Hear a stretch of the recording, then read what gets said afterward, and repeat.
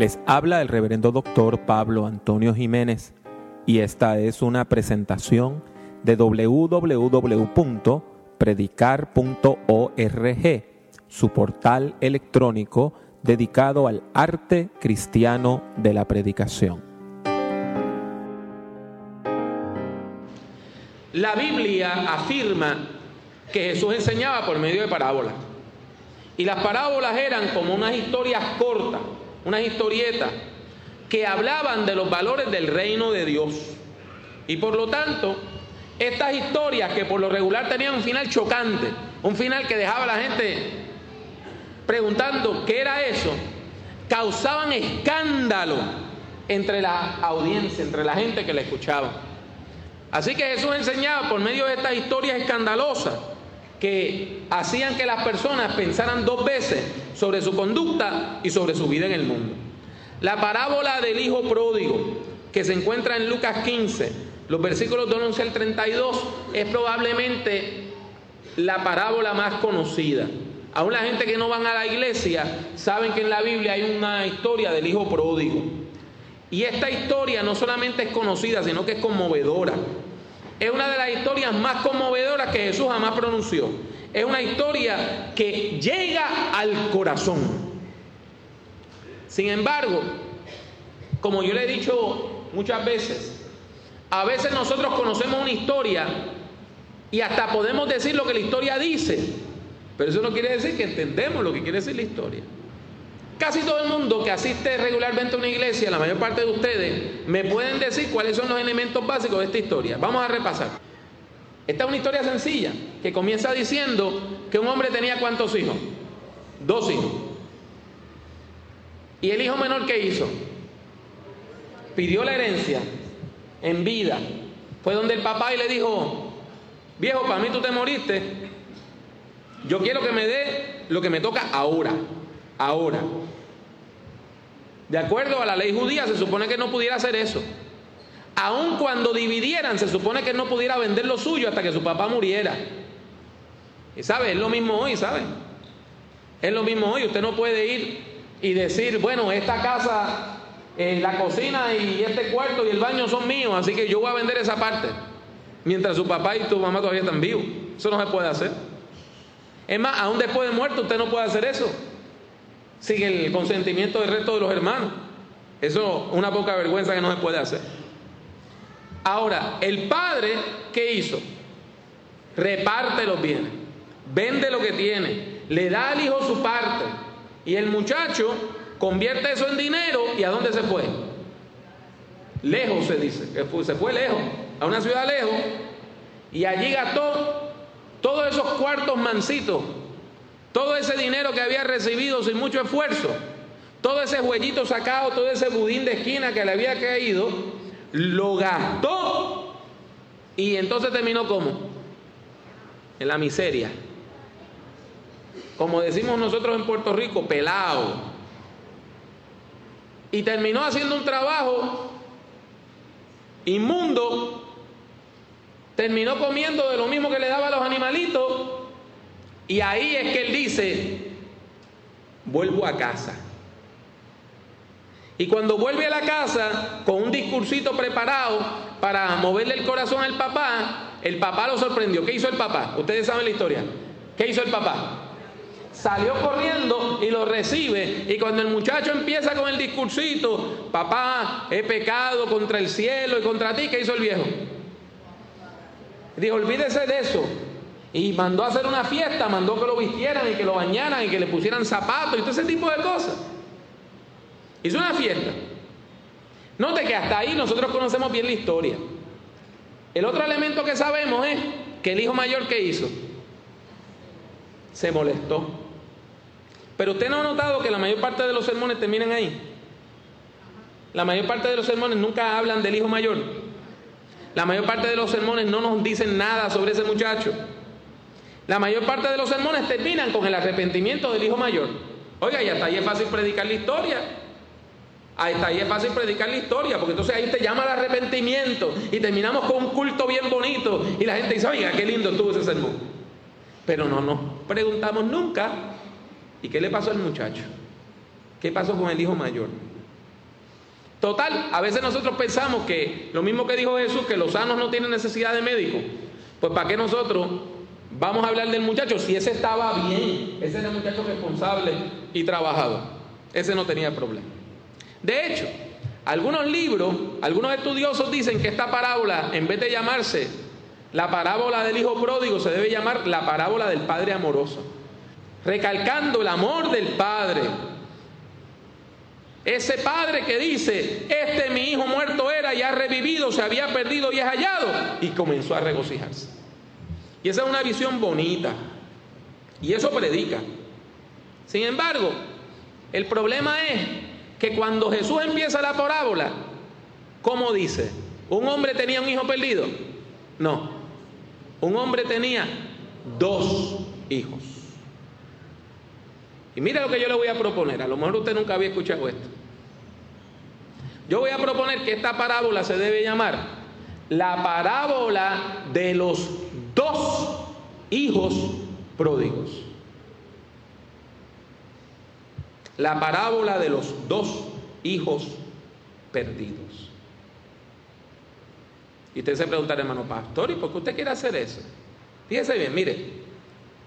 Vamos a comenzar a releer la parábola, a volverla a leer con otros ojos, con ojos nuevos. Y aquí tenemos 3 personajes. ¿Cuáles son esos 3 personajes? El padre y los 2 hermanos. ¿Se menciona una mamá? ¿Se menciona la madre? La madre está ausente. En la historia no se menciona madre alguna. Y mire, es imposible usted hablar de una familia sin hablar de la madre. Eso es imposible. Aun cuando usted lee los libros de Reyes y de Crónicas, los libros de Samuel que hablan sobre la vida de los reyes, siempre se menciona a la madre del rey, a la esposa del rey, a la mamá del príncipe, porque la madre es una pieza angular en la familia. El hecho de que no se mencione a la madre nos deja entender que probablemente ella murió. Y miren, en el mundo antiguo las mujeres morían muy jóvenes, ¿entiende? Ahora nosotros pensamos que una mujer de 50 años es una teenager. En el mundo antiguo era raro que una mujer pasara de 30 años, ¿sabe? La mayor parte de las mujeres morían de menos de 30 años. Pastor, ¿por qué? No había ginecólogo, no habían obstetras, no habían cesáreas, no había sala de cuidado intensivo.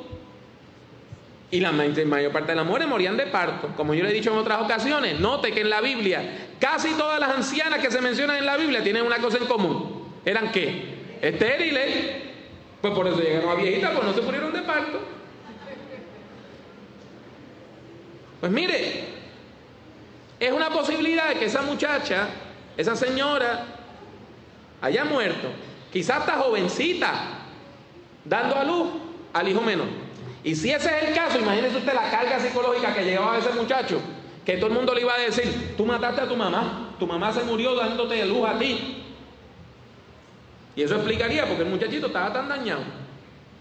Ahora bien, otra opción es que ella hubiese tenido una enfermedad paralizante o una condición incapacitante que le hubiese impedido llevar una vida normal. Entonces no se mencionaría, porque usted sabe que por lo regular cuando uno tiene una situación así, uno no menciona a ese miembro de la familia. Usted habla de todos sus hermanos menos del que está preso. Usted habla de toda su familia menos del que está malito de la mente, que está en un hospital. Y mire, ahora por lo menos hay hospitales.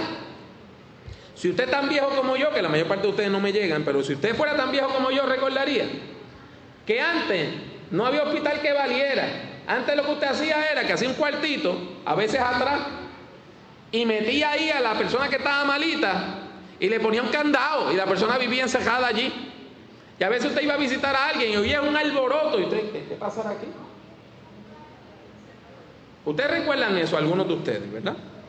Pues mire, el hecho es que esta mujer no aparece.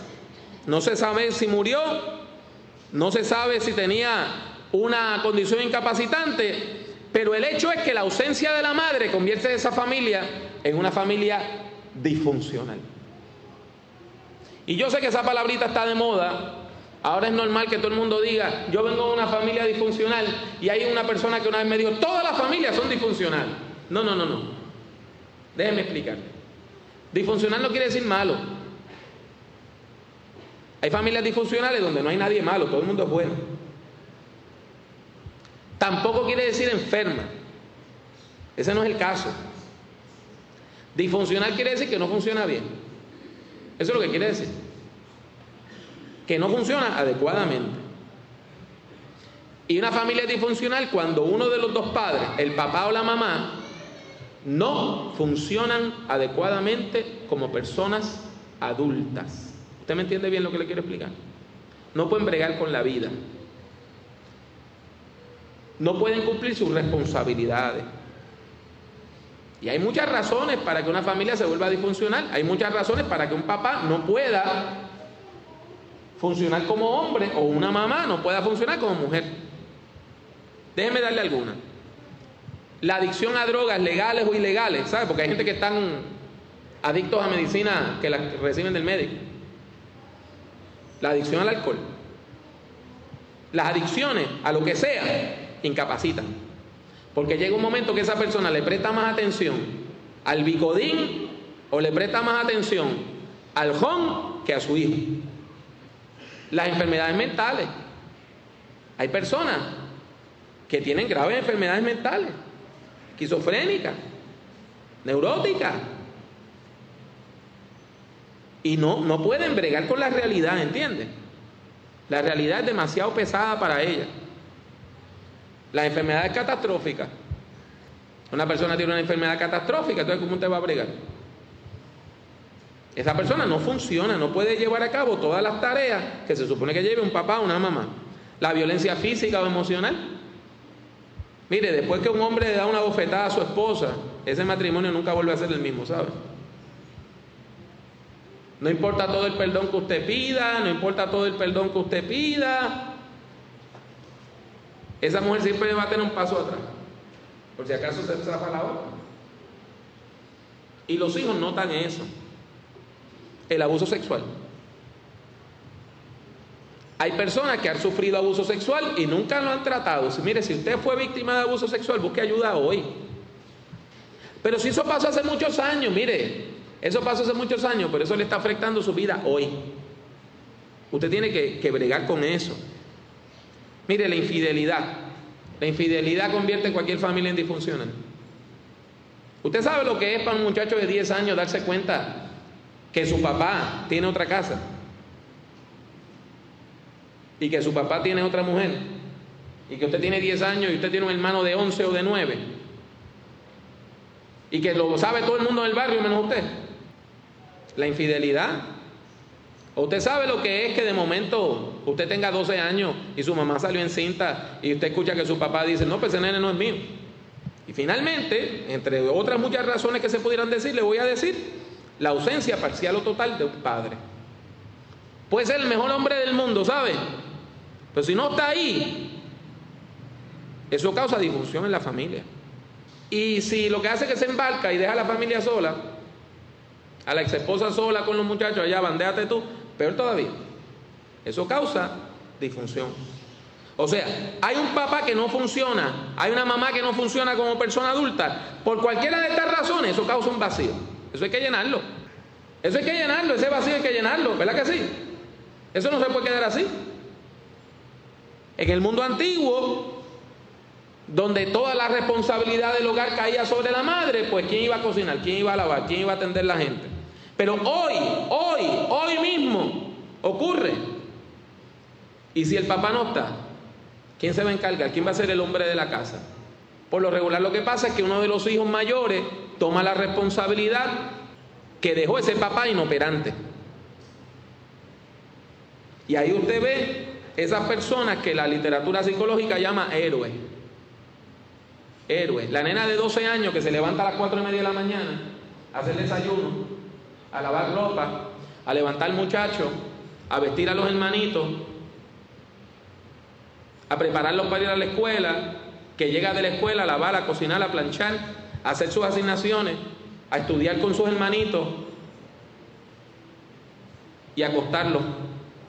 porque el papá está trabajando. Héroe. El muchacho de 14 años, que a los 14 años está trabajando 30 horas a la semana en un supermercado, o en una gasolinera, o como ayudante mecánico, para llevar pan a la casa, porque el papá de él nunca ha mandado un cheque de la pensión. Y que encima de todo eso tiene promedio de A en la escuela. Y a veces son hasta atletas también destacados. Esos son héroes. Oiga, y la familia tiene un orgullo por eso. Son un ejemplo de conducta y de superación. Los otros días un papá me decía: yo estoy orgulloso porque yo abandoné a mi esposa y abandoné a mis 4 hijos, pero el hijo mayor ya es el hombre de la casa y usted lo ve vistiendo a los hermanitos. Eso no le toca a ese niño, eso le toca a usted. Un niño de 7 años se supone que no tenga que estar pendiente de si el hermanito de 3 años tiene ropa que ponerse. Eso le toca a usted, porque usted es el papá. Él tiene 7 años, se supone que sea un niño y que no sea el papá de sus hermanitos. A veces, ante la disfunción, ante el vacío que hay en el hogar, hay hijos que en vez de convertirse en héroes se rebelan. Oiga, y viven contando los días para irse de la casa. Viven contando los días para largarse de ahí y jamás volver. Viven contando los días cuando yo podré tener la edad suficiente para irme y no volver a ver a nadie de esta gente.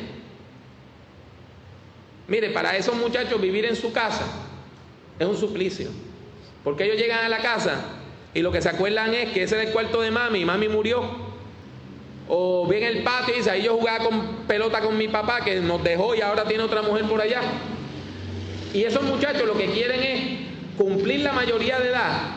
Es más, a veces no cumplen la mayoría de edad, porque aquí la mayoría de edad son 21 años. A veces tan pronto cumplen 18 años, se van. Y hay muchas maneras de escapar. A veces se escapa de manera escandalosa, ¿verdad? Por medio de las drogas y el alcohol, del sexo irresponsable. Hay muchachitas que dicen: espérate, yo me voy a embarazar y ya después que me embarace quedo emancipada. O me caso jovencita, o me voy del hogar. Y algunos muchachos lo que hacen es que se enlistan en el ejército. Cumplen 18 años, se montaron en un avión y se fueron y jamás vuelven a la casa. Entonces nosotros tendemos a ver como hijos buenos a los que se sacrifican por la familia y como hijos malos a los que escapan. Yo le quiero proponer que tanto el hijo bueno que se tiene que matar por sus hermanos o el hijo malo que escapa, ambos están en crisis, los dos están en crisis. Los dos están en crisis. Lo que pasa es que uno está pasando la crisis fuera del hogar y otro está pasando la crisis dentro del hogar. Y tú sabes lo triste, que a veces nosotros le prestamos más atención al que se fue y nos preocupamos más por ese, y el que tenemos en la casa que está en crisis, a ese no le hacemos caso. Y eso causa tensiones en la familia, unas tensiones terribles, que aún después que se mueren los padres y que ya usted es una persona adulta, usted sigue con esa tensión con sus hermanos y sus hermanas. Hermano Pablo, ¿y por qué usted está hablando de esto si usted lo que leyó fue la parábola del hijo pródigo? Mire, porque yo entiendo que eso fue lo que pasó aquí. Que el hijo mayor se convirtió en el héroe, y después que se convirtió en el héroe, cayó en una crisis y nadie le prestó atención. Fíjese bien, si la mamá murió de verdad, había un montón de tareas en el mundo antiguo que había que hacer. No había luz, no había agua potable. No era que usted iba y abría la pluma y salía el agua. Había que ir a buscar el agua. Y muchos de ustedes recuerdan cuando todavía en nuestras comunidades había que ir a buscar el agua en latas de galletas. Había que limpiar, había que cocinar, había que hacer fuego. No era una cuestión de que usted iba y abría un pote de habichuelas y en 15 minutos podía guisar unas habichuelitas aunque fueran desabridas. No, había que estar todo el día ablandando habichuelas. Imagínese usted todas las tareas que hay en ese hogar que le caen a esos muchachos si no hay una mamá. No hay agua potable, no hay electricidad, no hay microondas. Y no hay ninguna de las miles de máquinas que a nosotros nos hacen la vida más fácil. O sea, el vacío era tremendo y alguien tenía que meter mano. Pues mire, el hijo mayor decide, yo voy a ser el héroe. El hijo mayor es el que mete mano. El hijo mayor es el que dice, yo voy a cubrir el hueco. Pero lo hace obligado. Lo hace obligado por las circunstancias. Porque alguien lo tiene que hacer y yo soy el que estoy aquí, pues yo soy el que tengo que bregar. Probablemente ese muchacho se sentía comprometido, obligado a hacer esto, obligado a cuidar de su hermano, obligado a trabajar en la finca, obligado a ser el mejor hijo. Y mire, el problema es que las personas que son héroes no son felices. Con el tiempo se sienten explotadas, heridas, menospreciadas. Crecen, llegan a los 30 años y se dan cuenta que no tuvieron adolescencia, porque desde los 14 años estaban trabajando. A los 18 años la hermanita estaba en el senior prom y usted no pudo ir al senior prom porque estaba cocinando. Llega un momento que los héroes se convierten en resuelve de todo el mundo.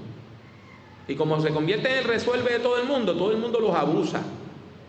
Esas son las personas que cuando trabajan en una oficina, todo el mundo dice, mira, aquí la más ocupada es Juanita, pero díselo a ella que lo haga, porque ella lo va a hacer porque ella es responsable.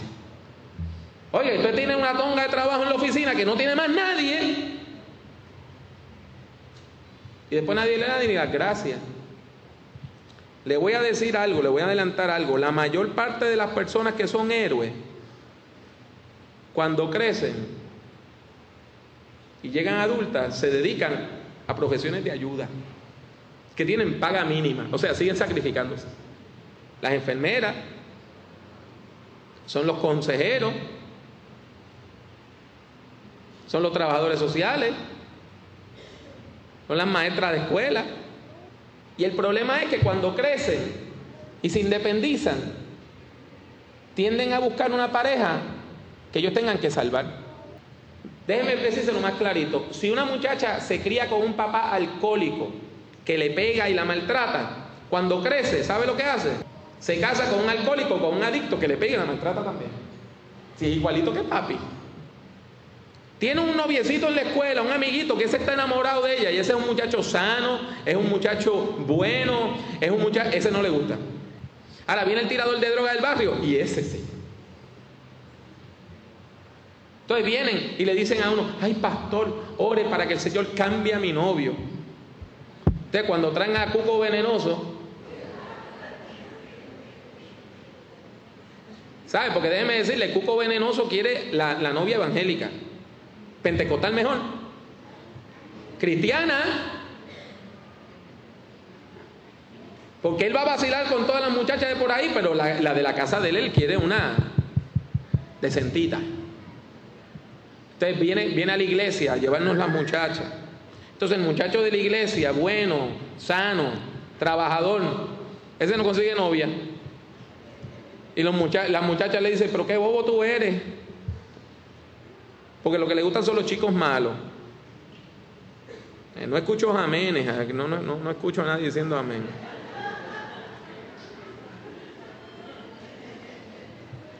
Hermano Pablo, ¿y dónde usted lee todo eso en el texto? Mire, eso está aquí clarito. Lucas 15, del 25 al 32, ¿qué dice?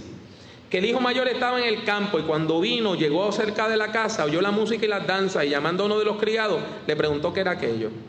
El criado le dijo, tu hermano ha venido y tu padre ha hecho matar el becerro gordo por haberle recibido bueno y sano.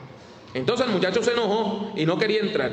Salió por tanto su padre y le rogaba que entrase. Mas él respondiendo dijo al padre, he aquí tantos años te sirvo, no habiéndote desobedecido jamás, y nunca me has dado ni un cabrito para gozarme con mis amigos. Pero cuando vino este Bambalán, tu hijo, que ha consumido tus bienes con rameras, has hecho matar para él el becerro gordo. Él entonces le dijo, hijo, tú siempre estás conmigo y todas mis cosas son tuyas. Mas era necesario hacer fiesta y regocijarnos, porque tu hermano era muerto y ha revivido, se había perdido y es hallado. Noten la disfunción que hay aquí. Primero, el papá estaba en la casa y el muchacho mayor ¿dónde estaba? Trabajando en el campo. El muchacho mayor rompiéndose el lomo trabajando y el papá esperando que venga el nene que se fue. Noten que llega el hermano Llegó el hermano, llegó el pródigo, y el papá se le olvidó que tenía un hijo en el campo. No le mandó mensaje, no le mandó a nadie a decirle: mira, vete y dile a mi hijo mayor que Junito llegó. El muchacho llega de trabajar muerto y cansado y escucha la fiesta, y cuando está el sarao prendido dice: ¿qué pasó? Y uno de los criados le dice: ¿tú no sabes? Ay, vamos, estamos de fiesta. Aquí nadie está trabajando más que tú. Aquí hay una fiesta porque llegó tu hermano.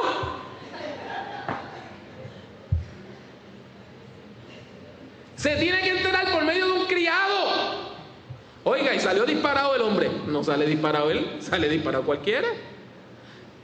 Yo casi puedo escucharlo. ¿Pero qué es esto? Llegó el sinvergüenza de mi hermanito, entonces papi le tira para la casa por la ventana. No le bastó gastar toda esa pujuchada de chavos en él, mientras aquel bambalán se daba la buena vida. No. Ahora llegó y va a seguir dándole chavos. Papi va a sacar el 401k, le va a dar el seguro social y le va a dar todo al bambalán este. ¿Y yo qué? Si aquí nadie se preocupa de mí, si yo me mato trabajando y aquí nadie me reconoce. ¿Quién se preocupa por los sacrificios de mi familia? ¿Quién me da las gracias por matarme trabajando? Pues nadie. Pues yo no voy para ninguna fiesta, nada. Yo no quiero entrar, porque si entro ahí le voy a decir al viejo todo lo que tengo por dentro. ¿Esto se parece a algo que usted alguna vez haya pensado?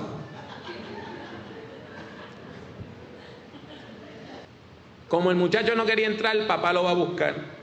Finalmente lo llama. Y él le dice al papá: he aquí tantos años te sirvo. Yo nunca te desobedecí. No me has dado ni un cabrito para hacer una fiesta con mis amigos. Pero cuando vino tu hijo, que ha consumido tus bienes con rameras, has hecho matar aquí al becerro gordo. Mire, le voy a dar 5 ventanas de la crisis espiritual que tenía este muchacho. 5 ventanas. Primero, él no dice papi. Él lo que le dice, mire, es literalmente en griego. Mire usted. No lo llama papá. Eso es irrespetuoso, ¿sabe? Segundo, note la autoestima de este muchacho. ¿Cómo se define a él mismo? Él dice: yo tantos años te sirvo. Él se ve como un empleado, como un criado, no se ve como hijo. Tercero, el muchacho se siente arrimado en su propia casa, porque están todos los animales y está toda la finca, y él no se atreve a ir a coger un cabrito, hacer un fricasé e invitar a los amigos. Se siente arrimado. Él se siente aislado de su familia. No le dice papá al papá, y cuando habla del hermano dice tu hijo. No dice mi hermano. O sea, que este muchacho se sentía menospreciado, ignorado, que todo lo bueno que él hacía no contaba, y todo lo malo que su hermano hacía lo pasaban por alto. Esto les da una nueva forma de leer la parábola, gente. Iglesia, esto nos da una nueva forma de leer esta parábola. Mire, yo les recalco, yo creo que no era un pródigo, eran 2. No era un hijo perdido, eran 2. Los 2 estaban perdidos. Uno estaba perdido fuera de la casa y el otro estaba perdido en la propia casa de él. Los 2 estaban en crisis.